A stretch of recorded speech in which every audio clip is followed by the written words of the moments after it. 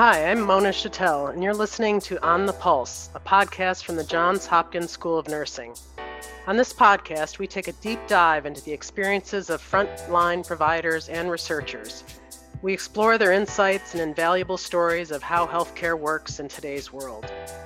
This month, our guest is anthropologist and public health scholar Dr. Cecília Tomori. She is Director of Global Public Health and Community Health at the Johns Hopkins School of Nursing. Her research addresses health inequities in maternal and child health, as well as sexual and reproductive health. She's an expert in breastfeeding, infant sleep, and infectious disease. So Cecília, welcome. So great to have you here. Thank you for having me. So, you're our first guest on the newly launched On the Pulse podcast. And super happy that you're with us today. Can you start by just telling us a little bit about yourself and what you do? Sure. So I'm Hungarian American. I am an anthropologist by training. I received my PhD from the University of Michigan, and then I went on to do a postdoctoral certificate at the Department of Epidemiology at the Johns Hopkins Bloomberg School of Public Health, where I was faculty for several years. And then I had a position in the UK before I joined the Johns Hopkins School of Nursing, where I am currently directing Global Public Health and Community Health. So that is the brief nutshell. Great. So you know a lot about breastfeeding. Where are we now with COVID and breastfeeding? Right. So this actually has been quite a journey during 2020. And as you mentioned, I had been working on breastfeeding in relation to a whole bunch of different topics for about 2 decades now. And when the COVID pandemic hit, we started getting reports that mothers and infants were being separated and that they were not provided the opportunity to breastfeed, or they were being severely restricted in their ability to have contact with their infants. And because lactation is very much facilitated by that closeness, by the proximity between mom and baby and skin-to-skin contact, these things are really alarming. And initial guidance from the United States stated that providers should consider separating mothers and infants, not necessarily mandated yet, but that was taken, it was interpreted as a mandate. And this did not align with the World Health Organization's guidelines, which actually recommended keeping mothers and infants together for a whole series of reasons and taking some precautions to reduce infection. So that trajectory... that was pretty dramatic, right? It was extremely dramatic. It was extremely alarming. And I was flooded with requests from, the lactation community, who were looking to find guidance from researchers. I was getting distressed reports from them, from parents themselves. I mean, it was just this explosion of messages. So, I immediately started reaching out to colleagues, trying to figure out what is it that we could do to support, evidence-based guidance, and really to start thinking about why we're not aligning with the WHO. And it's not only in the United States. Unfortunately, when high-income countries make guidelines, their recommendations also get exported to other settings where the harm could be even worse, which we now, a year later, we actually just had a publication from an expert group from the WHO that shows the difference in mortality if moms and babies are separated, particularly in low and middle income settings, and it's enormous. So and difference means worse. Much, much worse.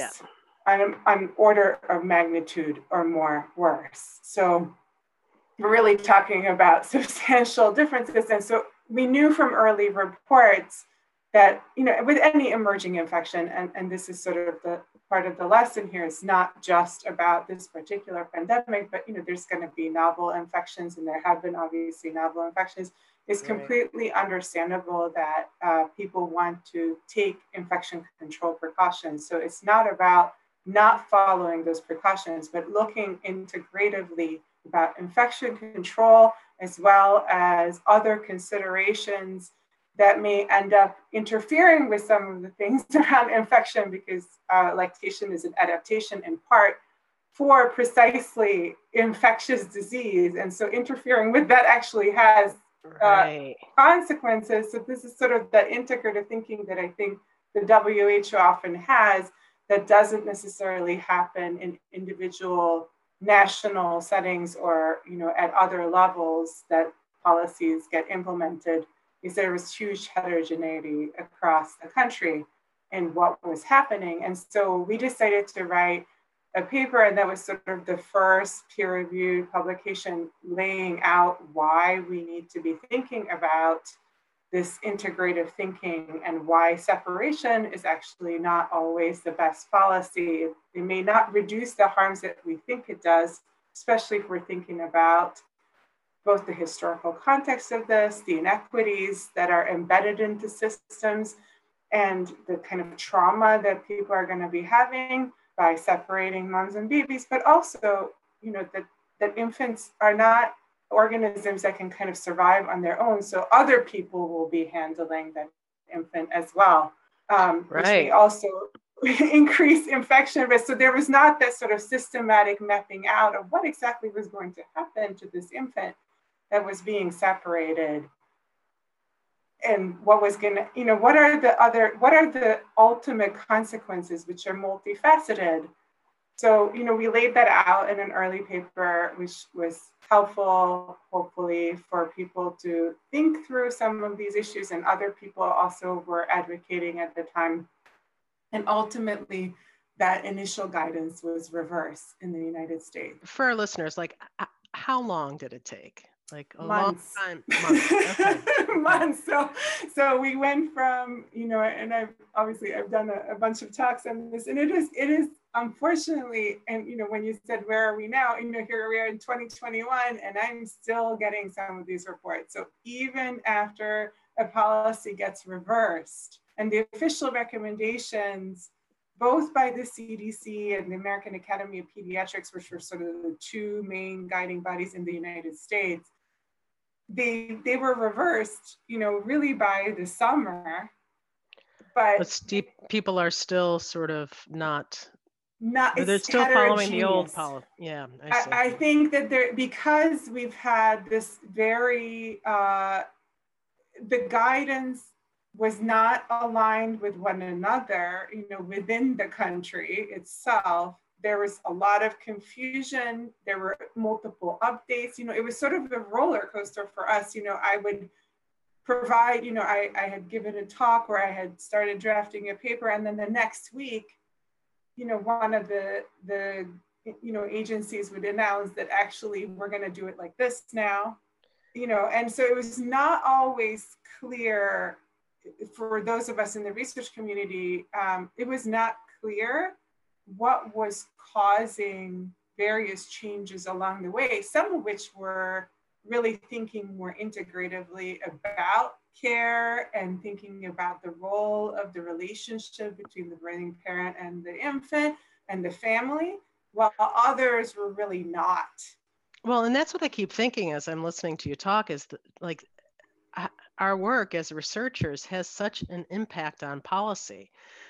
And your work and then your work with colleagues and writing that paper and your other talks have really sort of set the record straight. And even though it's not perfect, but at least, the policy was reversed. It was. I do think, it's always difficult to tell, what impact an individual, contribution or effort might make. And, it certainly was a team effort. Yeah. But we were, at the beginning when we were proposing some of these issues and really just aligning with other ways of thinking that were already in the literature in the WHO, it was considered, sort of a little bit out there because we were not aligning with some of the recommendations in the United States. So I think having that sort of little bit more comparative global perspective, but also an eye on inequities within a high income setting can really help sharpen the analysis. But it was a tough road with lots of sort of tension and disagreements. And by no means do we have it fully resolved. Unfortunately, I think a lot of people think that once you have sort of a better set of policies, the implementation will just follow. But I think that implementation can be very wide-ranging and heterogeneous, and it can depend on a particular set of people at different levels who will facilitate certain kinds of models of care versus others. Well, let me ask you about another potentially controversial or topic about vaccinations with pregnant persons. What do you know about that? Pregnant and lactating persons have, so we're sort of in that phase now. I think it was not clear, what exactly people should be recommending or not. And part of the reason for this had to do with the lack of inclusion of pregnant people and lactating people in the clinical trials.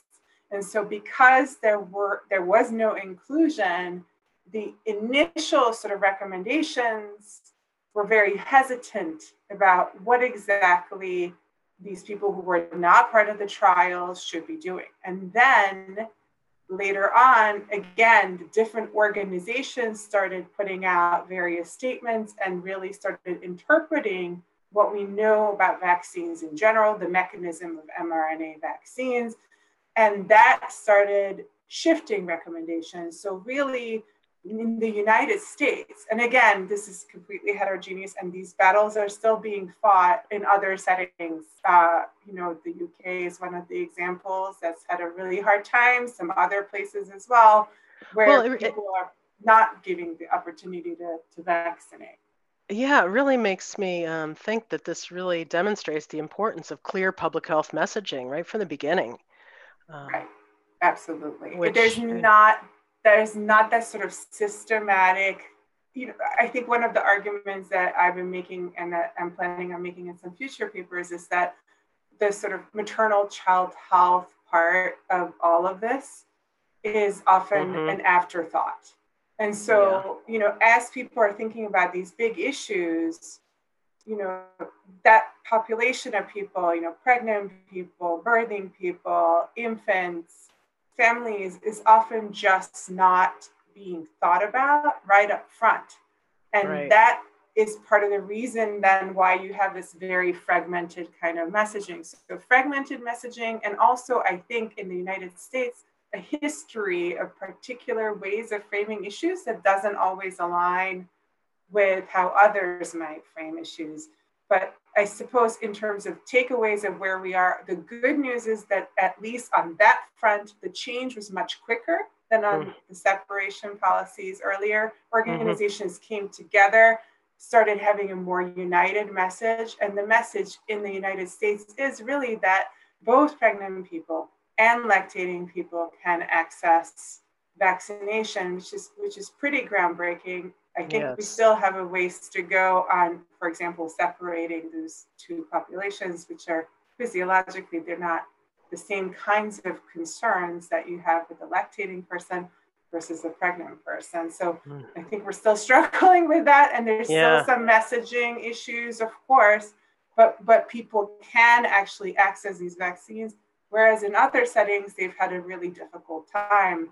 And we're told, to wait until they're no longer pregnant, to wait until they're no longer breastfeeding their infants.